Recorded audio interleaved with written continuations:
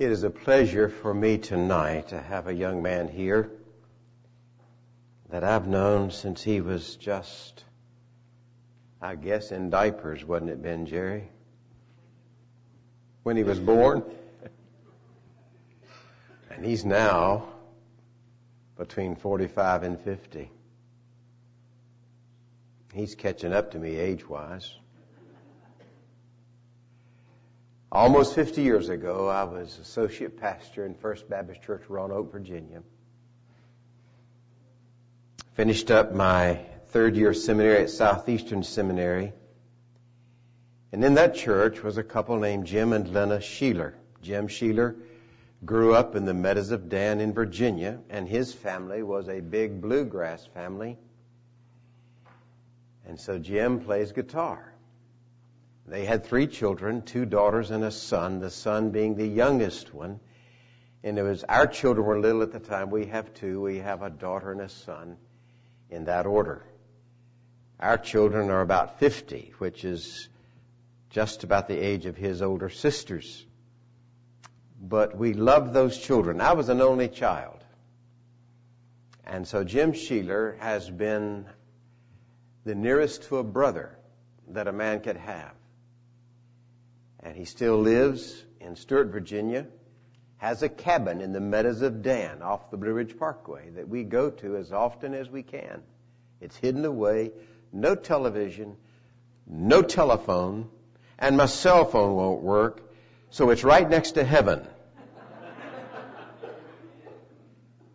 And we go there because it's a quiet place, and I will not get those phone calls from Mike Griffin and people like that.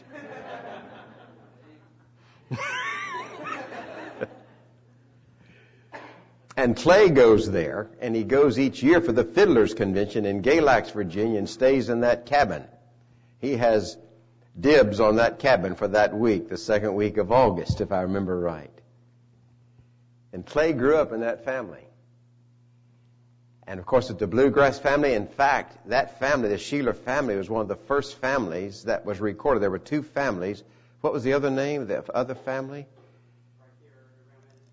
There was a family that your dad's family recorded, and another family. Was it the Carter family?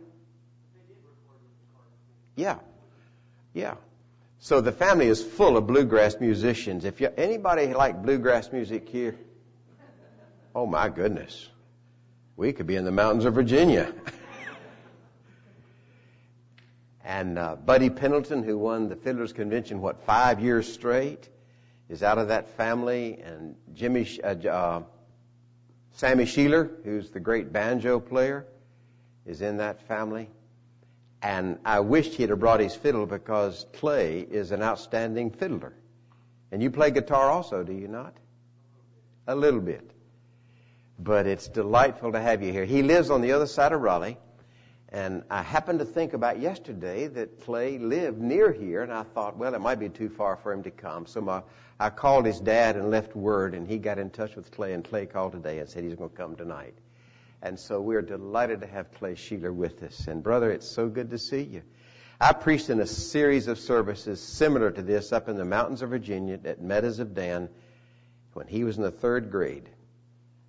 And the Lord did some things, and Clay came to me after the meetings were over and said, Brother Jerry, I have made a decision also. And he was in the 3rd grade.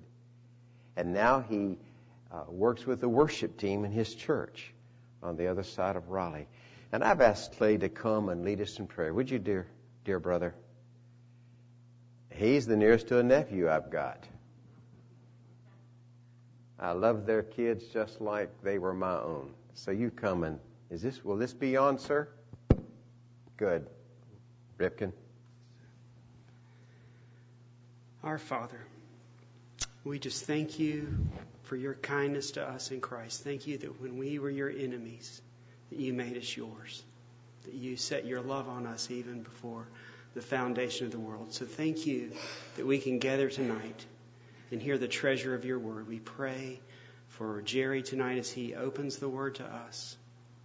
And Lord, we pray with the psalmist that you will open our eyes and show us wonderful things in your word. And we pray we'll be changed from it. Renew us. Transform us into the glorious image of our perfect Savior, Jesus. It's in His name and for His sake and glory we ask it. Amen. Thank you, brother.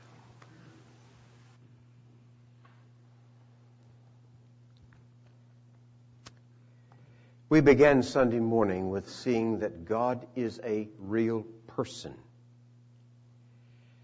who can be affected by our behavior, who is affected by our behavior. We saw that God was grieved to His heart. We saw that Jesus sobbed and wailed over Jerusalem because of their rejection of their only hope. And we saw that the Holy Spirit in Ephesians 4:30 is grieved when we sin and tolerate sin in our lives. And the Word of God says, do not grieve the Spirit. You see, the Holy Spirit is a person, a real person who inhabits the believer. And He is the one that puts some desires in our own heart. Two of which are these. I want to get rid of sin. I want to get rid of my ugly temper. I want to get rid of careless words. I want to get rid of lustful thoughts. I want to live pure and holy. I want to become like Jesus Christ. He's the one that puts those desires there. He changes our desires and gives us new desires to get rid of that which is unlike the Lord Jesus and to put on the things and to have control our lives, the things that are like the Lord Jesus. And then we saw Sunday night God's autobiography when He says the Lord descended in a cloud. There's a mystery about Him. But He says the Lord, that's the word Yahweh. It's used 6,823 times in the Old Testament. He descended in the cloud. He said, the Lord, Yahweh, Yahweh. A God. The word El or Elohim. From the word Elohim, sovereign, ruler, one. Yahweh, God, merciful and gracious, slow to anger, abounding, overflowing in steadfast love and faithfulness, forgiving iniquity. And it goes on and says the rest of the things by which He behaves, and ends with the fact not holding the guilty unpunished, those who deliberately rebel and reject Him. And so we saw that Sunday night.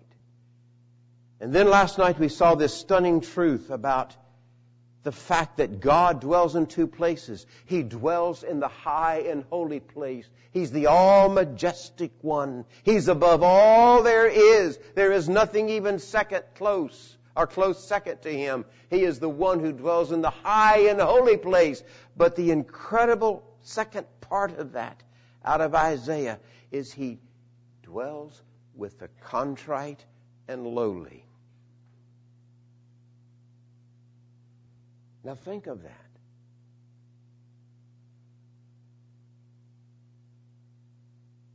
God said of David, he's a man after my heart. Even after he sinned with Bathsheba, God still considered David as a man after His heart. Why? You see, the very moment that Nathan confronted David, what did he do? He repented. And he repented in Psalm 51. And he comes to the very conclusion. And he says, the sacrifices of God are a broken spirit and a contrite heart, O God, you will not despise. And I was reading just the other day in Psalms where the Lord's presence came to him in the night. In the night. Why? Because God dwells with the lowly and the contrite of heart. And he knew that God's presence came to him in the night. And so we see that God is exalted, But we saw in the life of the Lord Jesus, the only place He ever spoke of His own heart, He said, "For I am meek and lowly in heart." Think of that. Jesus says, "I am lowly in heart." He had said, "I and the Father are one." He had said to Thomas, "He who's seen me has seen the Father." That means if the Lord Jesus Christ, who is all the fullness of God bodily, if He is lowly in heart, what does that mean? It means that sovereign God, who dwells in the high and holy place, and with those who are contrite in heart, is also lowly in heart. We have to think about that. That's not been our usual understanding of this God we read about in the Word. But He is lowly in heart because Jesus was the full expression of all the Father is. And the result of that is the fact the only place I can meet God is on the ground of humility. He resists the proud. They may be religious, but proud. They may be church members, but proud. They may have been baptized, but proud. They may be serving in the church, but proud. They may be leading singing, but proud. They may be preaching in pulpits, but proud.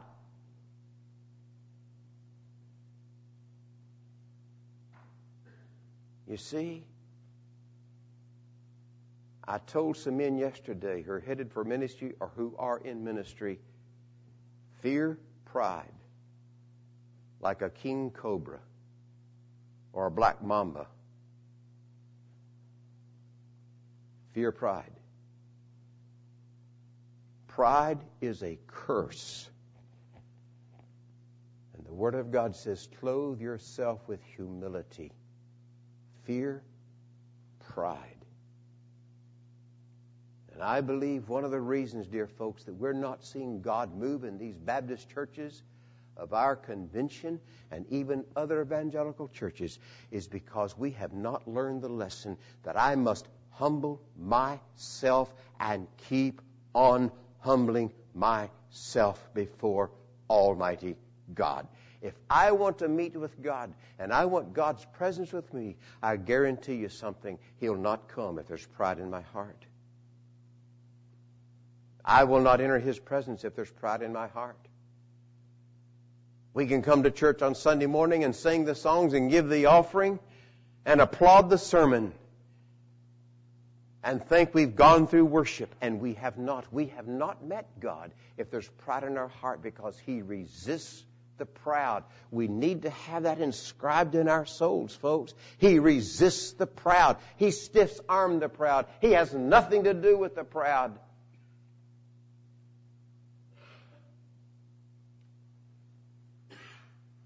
Pride is the curse of the fall. If you eat that forbidden fruit, you'll be like God. You'll know good and evil. Pride.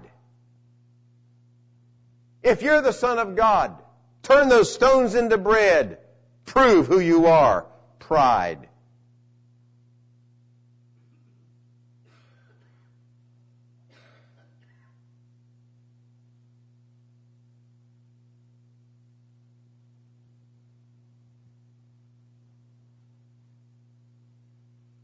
Have you seen the pride of your own soul? You can't be in God's presence and not see the pride of your own soul.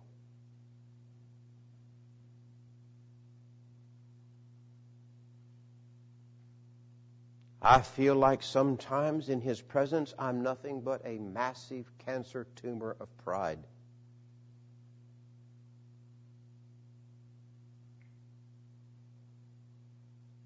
Pride lurks in every part of my being.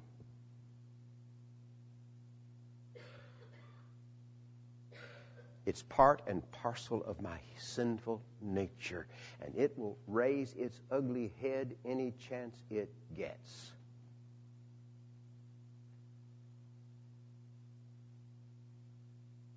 You're driving down 264 and somebody cuts in front of you and you say, "What's wrong with you? Get out of my way." That's pride. You don't want to admit to your wife that you said an unkind word. That's pride. You don't want to go to your children and say, son, I did not teach you the Bible and pray with you when you were growing up. I am so sorry. That's pride. Men, you won't say to your wife, you know, honey, I have neglected praying with you. And I'm so sorry. We should have been praying together, and I'm so sorry. That's pride. I could go on and on and on. I think you get the picture. I was sitting at my desk one day preparing a message. I think Mike was there at that time, but I was preparing a message out of Genesis. And I realized something about the way God deals with us, and I realized I had not dealt with my children that way. I mean, they're grown. They have children of their own. My children are around 50 years old. This is probably 7 years ago. I picked up the phone and called my son. And I said to him, Jeff, I realized something from studying how God deals with His people. And I didn't deal with you that way. And I ask you to forgive me. I did the same thing for my daughter. Because you see, I want the presence of God. I want to be like Jesus. And that's not going to happen if I let pride rule in my life. It will not happen. I don't want to just get to heaven. I want to become like Christ. And it's a process for the rest of my days. And I want to be as much like Jesus as I possibly can before I die. Because that will make a difference in my reward in heaven. And that's forever. So sovereign God is a humble God. Now tonight we're going to take it one step further and look at the life of the Lord Jesus. And I'll tell you when to turn to the Scripture. Otherwise, I'm just going to give you the reference and tell you what it says. But in 2 Corinthians 8:9, it says this, though He was rich, meaning Christ, though He was rich, yet for your sake He became poor, that you through His poverty might become rich. I want you to hear that well. Though He was rich, and we're going to understand this better in a moment, though He was rich, yet for your sake He became poor.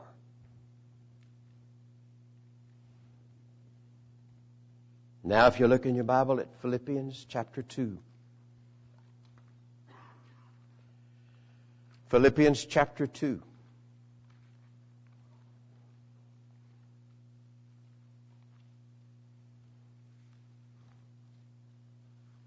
Verses 5 through 8.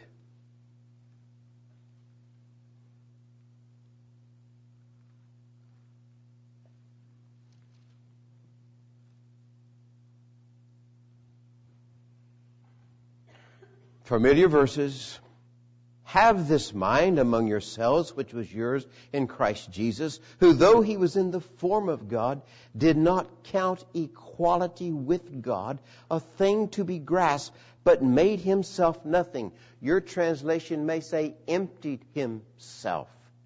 Made Himself nothing, taken the form of a servant, being born in the likeness of men, and being found in human form, He humbled Himself by becoming obedient to the point of death, even death on a cross. Therefore, God has highly exalted Him and bestowed on Him the name that is above every name, so that the name of Jesus every knee should bow in heaven and on earth and under the earth, and every tongue confess that Jesus Christ is Lord, to the glory of God the Father. It tells us first that the eternal Son of God made Himself nothing. The eternal God made Himself nothing. Another translation says He emptied Himself. Now what does this mean? The Greek word is kenosis. It's called the kenotic theory. Men have debated what this means through the generations. But there's one thing that's quite clear. The Lord Jesus Christ, as the Son of God, this is before He became Jesus, equal with the Father, present with the Father. In the beginning was the Word, and the Word was with God, and the Word was God. And it says the Word was God, and the Word was with God. The Word means face to face with God. He was equal with God the Father as the Spirit is equal with God the Father. The Son of God owned everything. For by Him, through Him, and to Him are all things. And so He owned everything. He possessed all power. He had all authority. He had all sovereignty. He had all glory and honor and majesty, but He gave it up and laid it down. In other words, the position as equal with God the Father, He gave it up.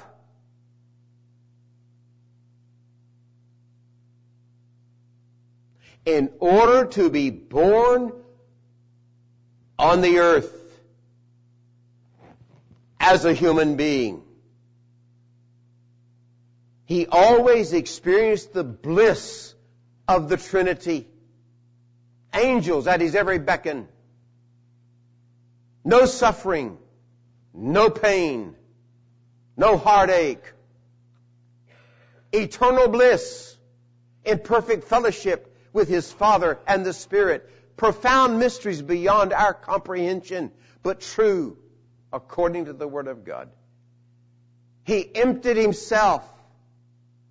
What does that mean? He did not give up His godness, but He gave up the privileges of His godness in order to become a human being. He gave up His right to exercise lordship over everything.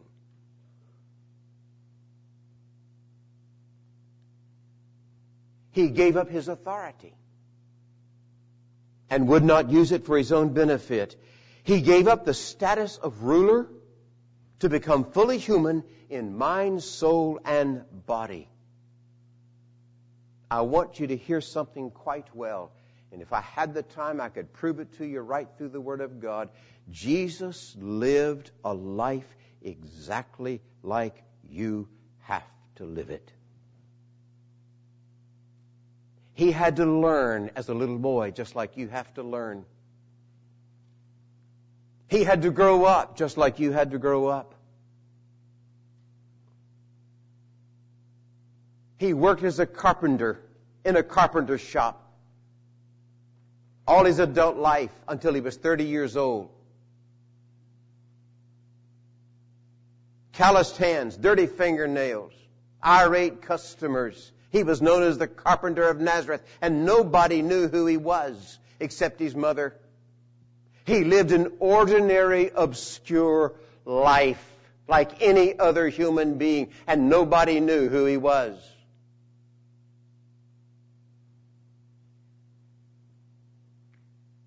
When he was born into the world, listen, he was born to an unwed teenage girl. Talk about reputation. God wasn't concerned about her reputation. She was betrothed to Joseph, but she had never had sexual relations with Joseph. She was unwed. She was an unwed mother. That's why the Pharisees said, "We know who our father is."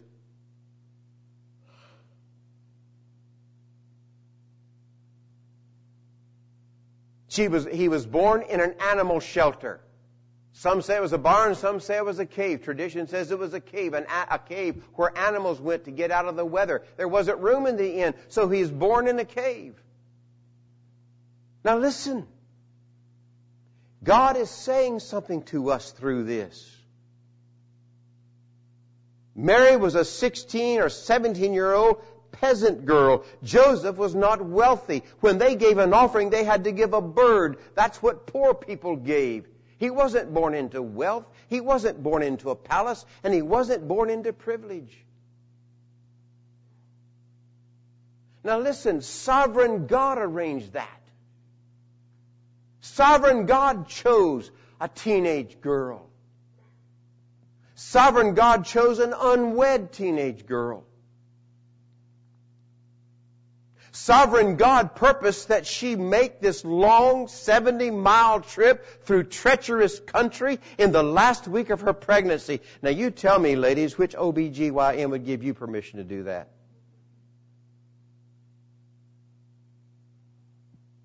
But it was 70 miles through treacherous country, 3 days traveling in her last week of pregnancy to a young teenage girl. Surely God could have arranged that she have a room in the inn, just a private corner of this room, because she was, of course, with child, just ready for birth any day. She didn't have a doctor to tell her, you're pretty well near. God could have surely arranged a place for her. He didn't do it. Because He wanted His Son to be born in a barn where the animals had slobbered and there were animal droppings and there were flies and insects. He wanted His Son born there. Why? Because it's humility. Listen, all of the birth of Jesus Christ, everything surrounding it speaks of humility, lowliness. It's what God values. He doesn't value our pride and our prestige and our money and our nice buildings. He doesn't value that. He values that which is lowly and humble. We Americans have never gotten a hold of that, even in our churches.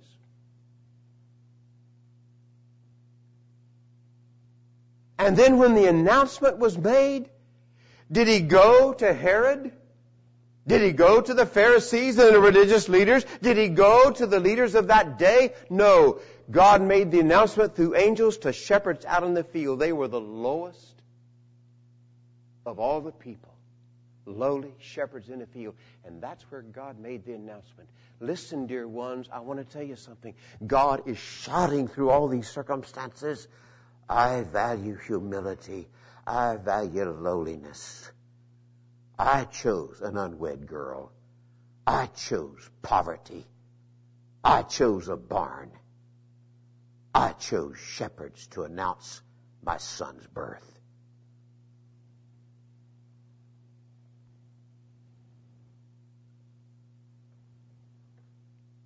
John the Baptist, his own cousin, born of Elizabeth, didn't even know who this man was. God had to tell John the Baptist, this is the Messiah, the one on whom you see the Spirit descend like a dove. This is the Messiah. It was his own cousin. But Jesus was so ordinary looking, so human, lived like a human, totally human, that God had to tell John,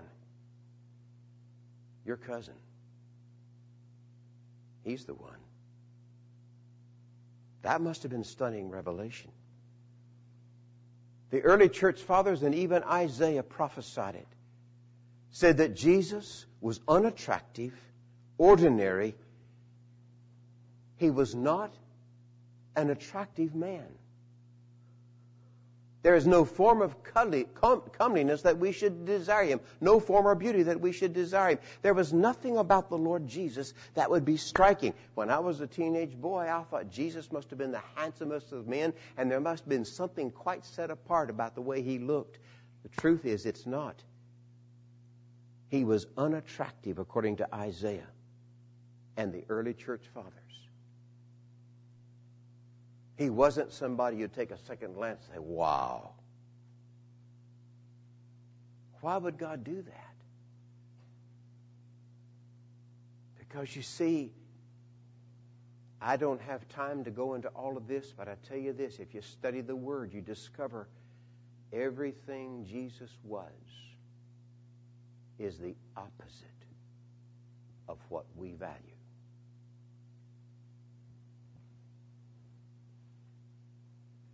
We value good looks. Women go to a great extent to make themselves better looking.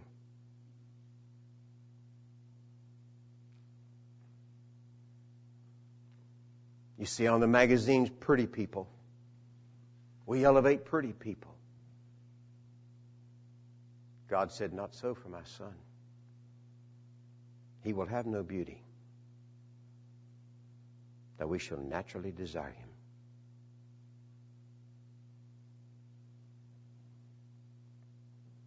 He remained fully God in the flesh, fully God. But he was also fully human. The thing is, he chose to empty himself and live just like I have to live, with no more than I have. He only lived and ministered by the Holy Spirit and never used his divine power for himself. That's the nature of the temptation in the wilderness. If you're the Son of God, there's your temptation. Prove who you are. I know who you are. Prove it. If you're the Son of God, turn those stones into bread.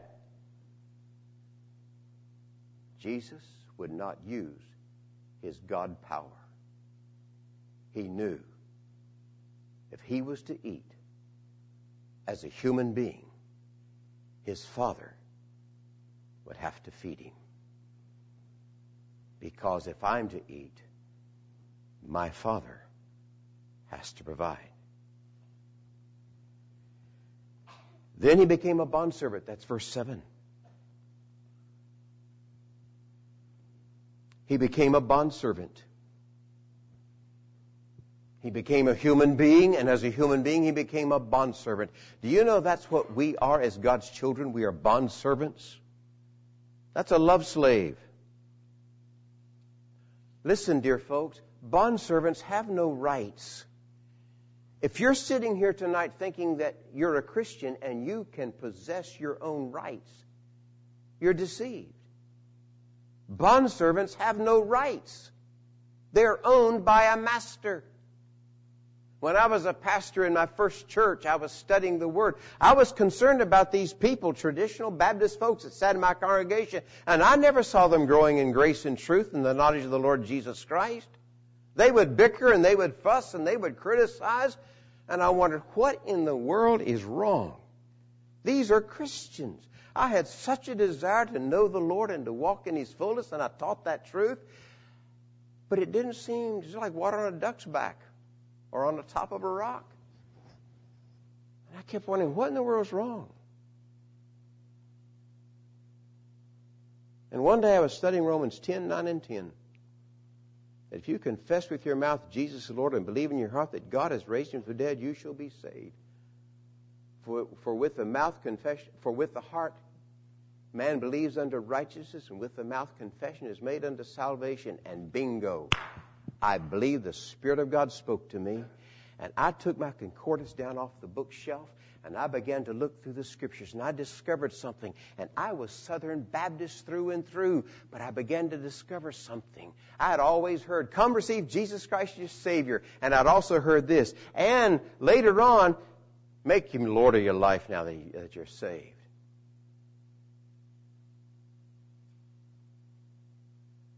I looked up every reference on the word Savior in the New Testament. You know what I discovered? The word Savior is only used 24 times in the New Testament. That's not even one time a book. The word Lord is used, some say over 400 times, others say even more than that. But the word Lord is used over 400 times in the New Testament. And what I discovered was the word Savior is always connected with God and Savior or Lord and Savior. There is not one single reference that says, come receive Jesus Christ as your Savior and be saved. Every single reference says, believe on the Lord Jesus Christ and you shall be saved. And what I realized was that in the days of the Roman Empire, for a Roman to say Jesus is Lord, he was saying Caesar is not Lord. For a Jew to say Jesus is Lord, he was saying he was willing to be excommunicated from his family.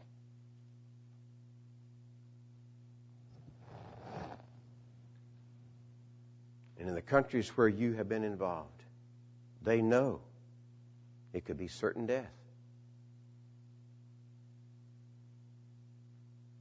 I discovered that you cannot receive what Jesus gives until you bow to who Jesus is.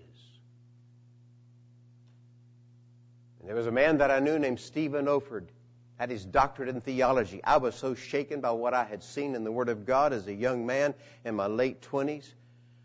I called Stephen Oford, and he called me back, and I said, Dr. Oford, I have been through the Word of God. I've been through the concordance, and this is what I have seen. I need to check it out with you. I want to make sure that it's right. And he said, Jerry, that's exactly what I preach.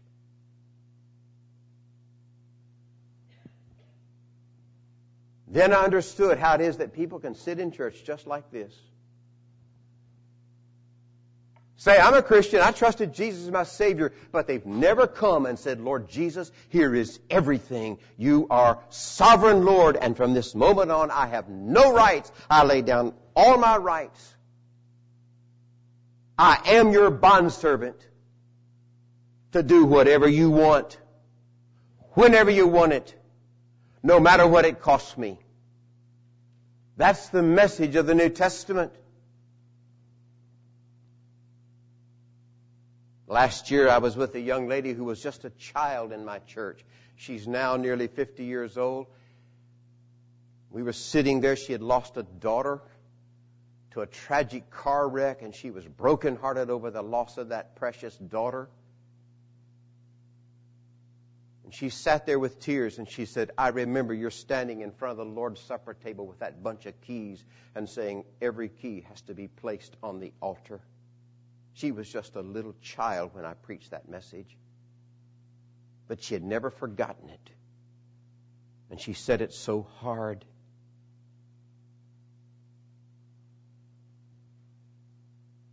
And I wonder if there's somebody here tonight. You've said you trust Jesus as Savior, but you're holding on to your own rights. It's your money, it's your pleasure, it's your time, it's your future, it's everything for you. How can you say Jesus is Lord if He doesn't own you lock, stock, and barrel, mind, will, and emotions, your entire being, all that you are and all that you have? You see, that doesn't happen by osmosis, and that will not happen by just listening to Pastor Jared. That only happens by a decision. A decision. Hear me well. When Jesus said to Matthew, come follow me, he had to get up and follow Jesus. It's a decision. It comes a time when you get down before the Lord Jesus Christ and you say, here I am. I hold nothing back. I'm wholly yours, totally yours, forever and ever. I will do anything you want. Then you can say, Jesus is my Lord and my Savior. And there comes a peace in your life, and there can be the fullness of God's Spirit in your life. Jesus became a bondservant. And listen to me. It was a deliberate choice on His part. He made a deliberate moment choice to leave heaven, empty Himself, and be born of that young virgin girl. He made a deliberate choice for your sake and for mine. And that's why He can say in Luke 9:23, if any man will come after me, let him deny himself. What does that mean? Lay down your rights. Secondly, take up your cross. Be willing to die to yourself through whatever you have to go through. And follow me. What does that mean? Obey me no matter what I show you to do. Why can He say that to me? Because He can say also to me, Jerry, Jerry, Jerry, for your sake, I laid aside my heavenly rights. I stepped out of heaven and was born of a virgin and had to grow up as a baby to manhood just like you for your sake.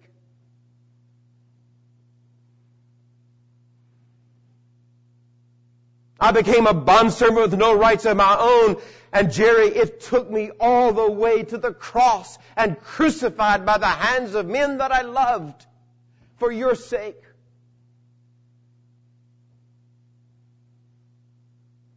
And so if you want to be mine, I'm not asking you to do something that I myself have not done to the infinite degree. I'm asking you to lay down your earthly rights to yourself for my sake. I gave up all my heavenly rights for your sake. I'm asking you to be willing to do whatever I want you to do, no matter what it costs you, because that's what I've done for you.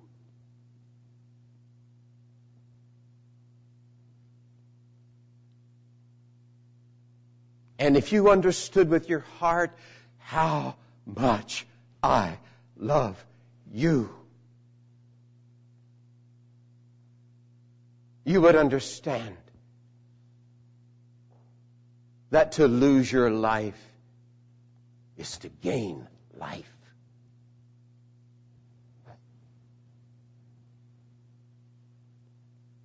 The Lord Jesus said that He came, the Son of Man did not come to be served, but to serve. He said, I'm among you as the one who serves. You see, His humble servant heart is seen clearly in John 13. The Lord Jesus didn't wash those disciples' dirty feet to be an example. Hear me well on this, folks. He didn't wash those dirty feet in John 13. Even the feet of His betrayer Judas. He took off His outer garments and clothed Himself with a towel. And He went around to wash those disciples' dirty feet, one after the other after the other. Peter said, Lord, you're not going to wash my feet. Jesus said, if I don't wash your feet, you have no part with me. It's awfully hard to receive the Lord Jesus to wash your feet because of pride.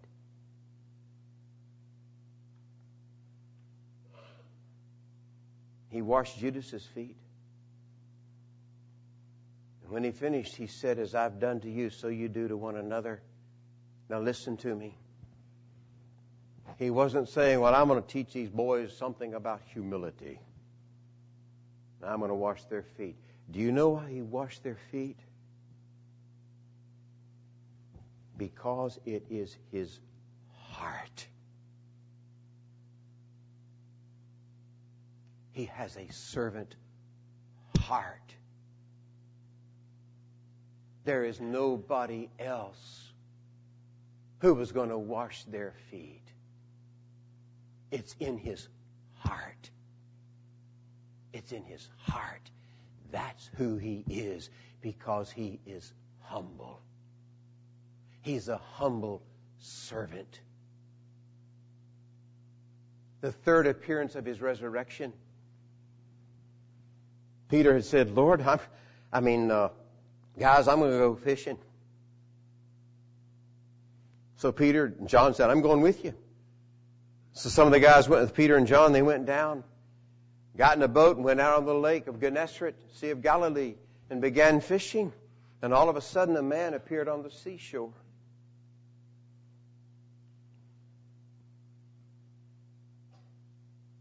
John said, it's the Lord. The sovereign resurrected Lord. It's the Lord. Peter must have been stripped down naked, fishing in the heat of the night, the morning. He quickly clothed himself, jumped in the sea, and swam ashore. And here was the resurrected Son of God. There was breakfast cooked.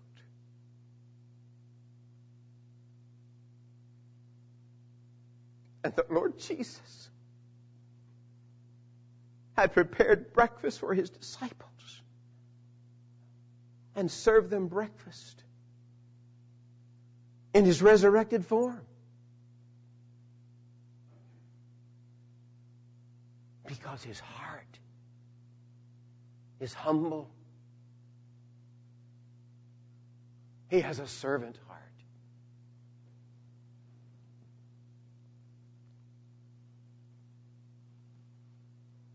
He humbly obeyed all the way to that excruciating, indescribable, horrible death on the cross.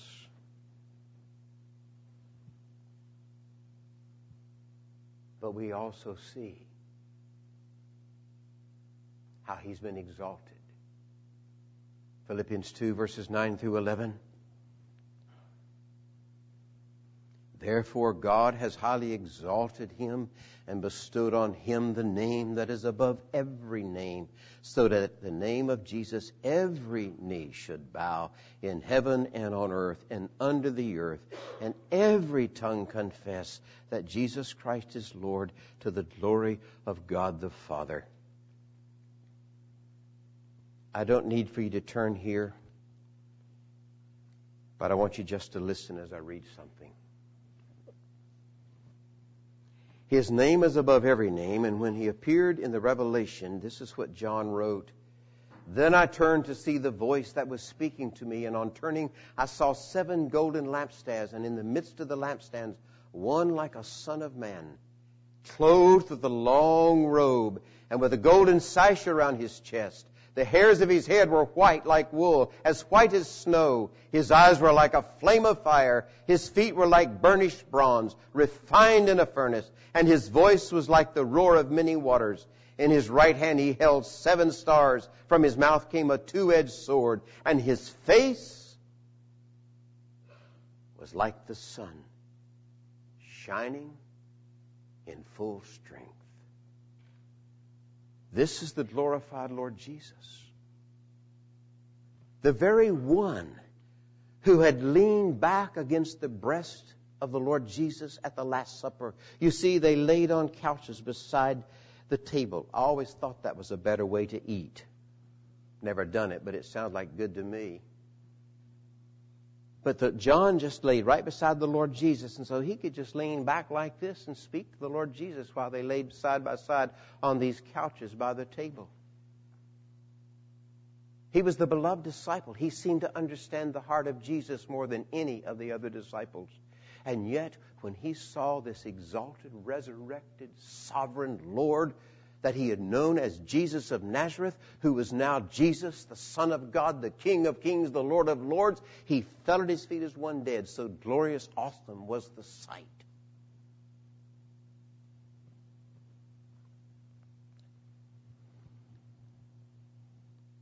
First Thessalonians chapter 4, verse 16 through 17 tells us when he returns glorified and triumphant, he will descend with a shout and with the voice of the archangel. 1 Timothy chapter 6, verse 15b says, the blessed and only sovereign, the King of kings and Lord of lords, who alone dwells in unapproachable light. So he's now, this moment, no longer the humble, lowly Lord Jesus. He's now the exalted Jesus Christ.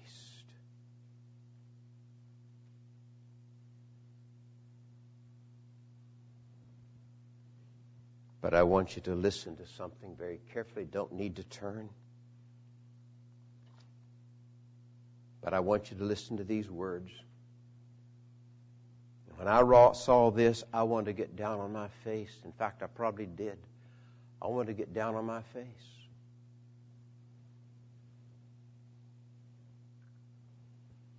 If you want the reference, it's Luke 12, verse 35 through 37. Jesus is speaking about his return, and he says, stay dressed for action and keep your lamps burning, and be like men who are waiting for their master to come home from the wedding feast, so that they may open the door to him at once when he comes and knocks.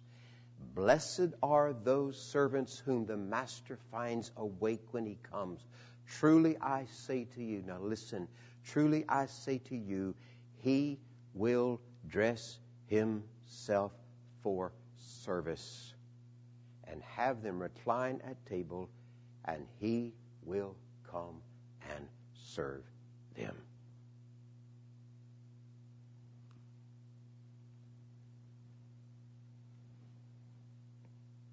We learn in Revelation there's going to be a wedding feast.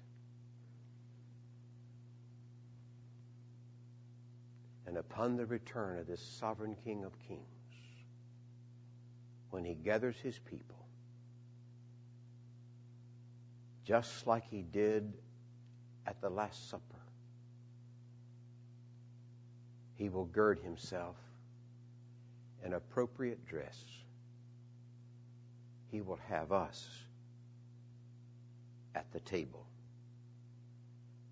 and he will serve us.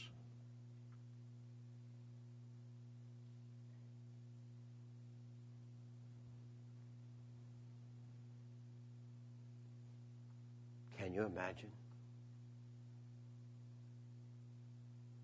the Lord Jesus Christ in all the glory of what John saw?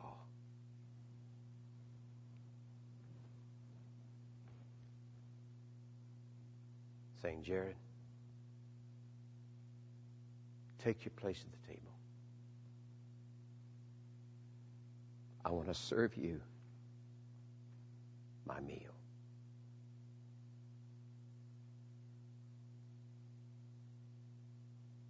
Or Jeff, take your place at the table. I'm going to serve you my meal.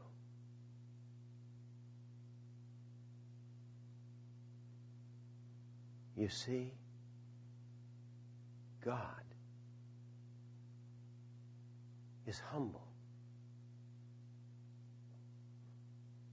Although he's high and lifted up. The Lord Jesus, born in humility, lived his life in complete humility. Even after his resurrection, in humility, served his disciples breakfast down by the lake. And because it is his heart, when he comes back, he will serve us again.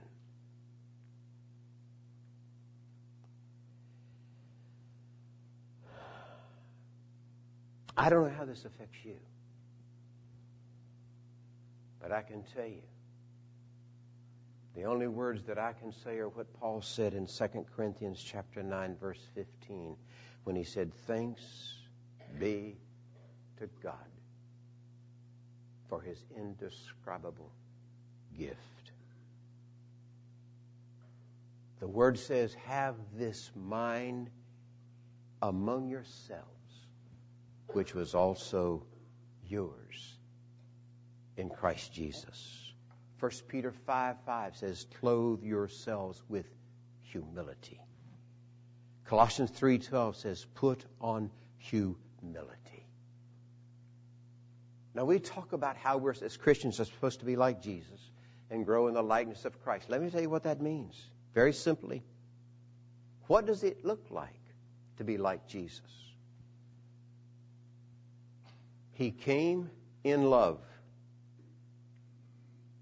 "By this all men shall know that you're my disciples, that you love one another." Folks, the world laughs at the church because he doesn't see us really, really, really loving each other like Jesus loves us. He came in love. He lived in humility. He is still an humble servant. He walked in righteousness, doing what was right in the sight of God in every circumstance. He served with compassion. And this is how we should live. You see, 1 John 2:6, listen to it carefully. It says, "Whoever," we're the whoever's, "whoever says he abides in him ought to walk in the same way he walked." If you're not walking in the same way he walked, how can you say you're his? Well, we all fall short. Indeed we do.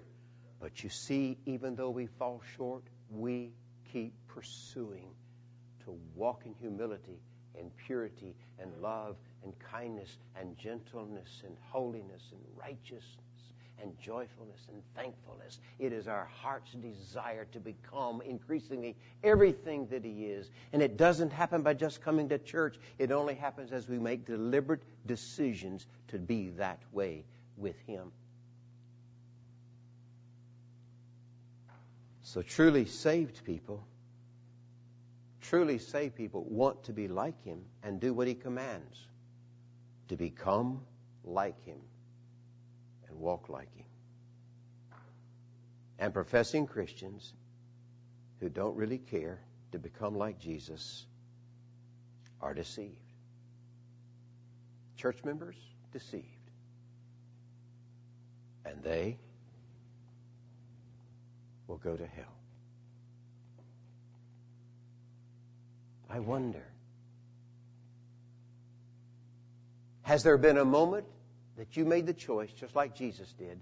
Has there been a moment when you made the choice and you got down before Him and you said, Lord, everything,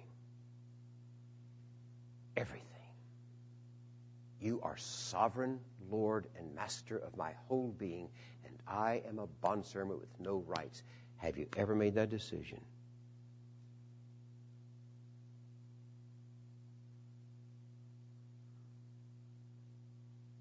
Have you ever said, Lord,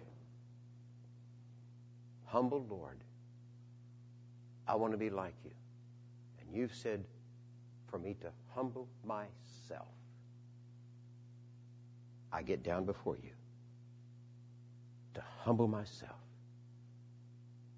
and say, do whatever You must do in my life, that I will become like Jesus. That is true Christianity.